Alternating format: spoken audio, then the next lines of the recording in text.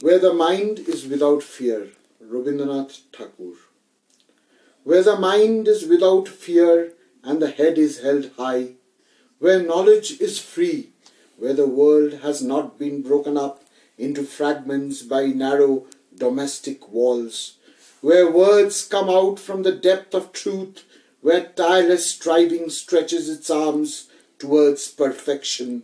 where the clear stream of reason has not lost its way into the dreary desert sand of dead habit, where the mind is led forward by thee into ever widening thought and action, into that heaven of freedom, my Father, let my country awake. চিত্ত যেথা ভয় শূন্য, রবীন্দ্রনাথ ঠাকুর। চিত্ত যেথা ভয় শূন্য, উচ্চ যেথা শির, জ্ঞান যেথা মুক্ত, যেথা গৃহের প্রাচীর, আপন প্রাঙ্গণ তলে দিব সরবরি, বসুধারে রাখে নাই খণ্ড ক্ষুদ্র করি, যেথা বাক্য হৃদয়ের উৎস মুখ হতে উচ্ছ্বসিয়া ওঠে, যেথা নির্বারিত স্রোতে, দেশে দেশে দিশে দিশে কর্মধারা ধায়, অজস্র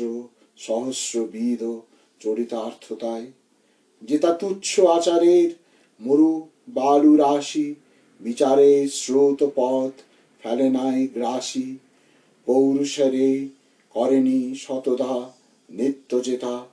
তুমি সর্ব কর্ম চিন্তা আনন্দের নেতা, নিজ হস্তে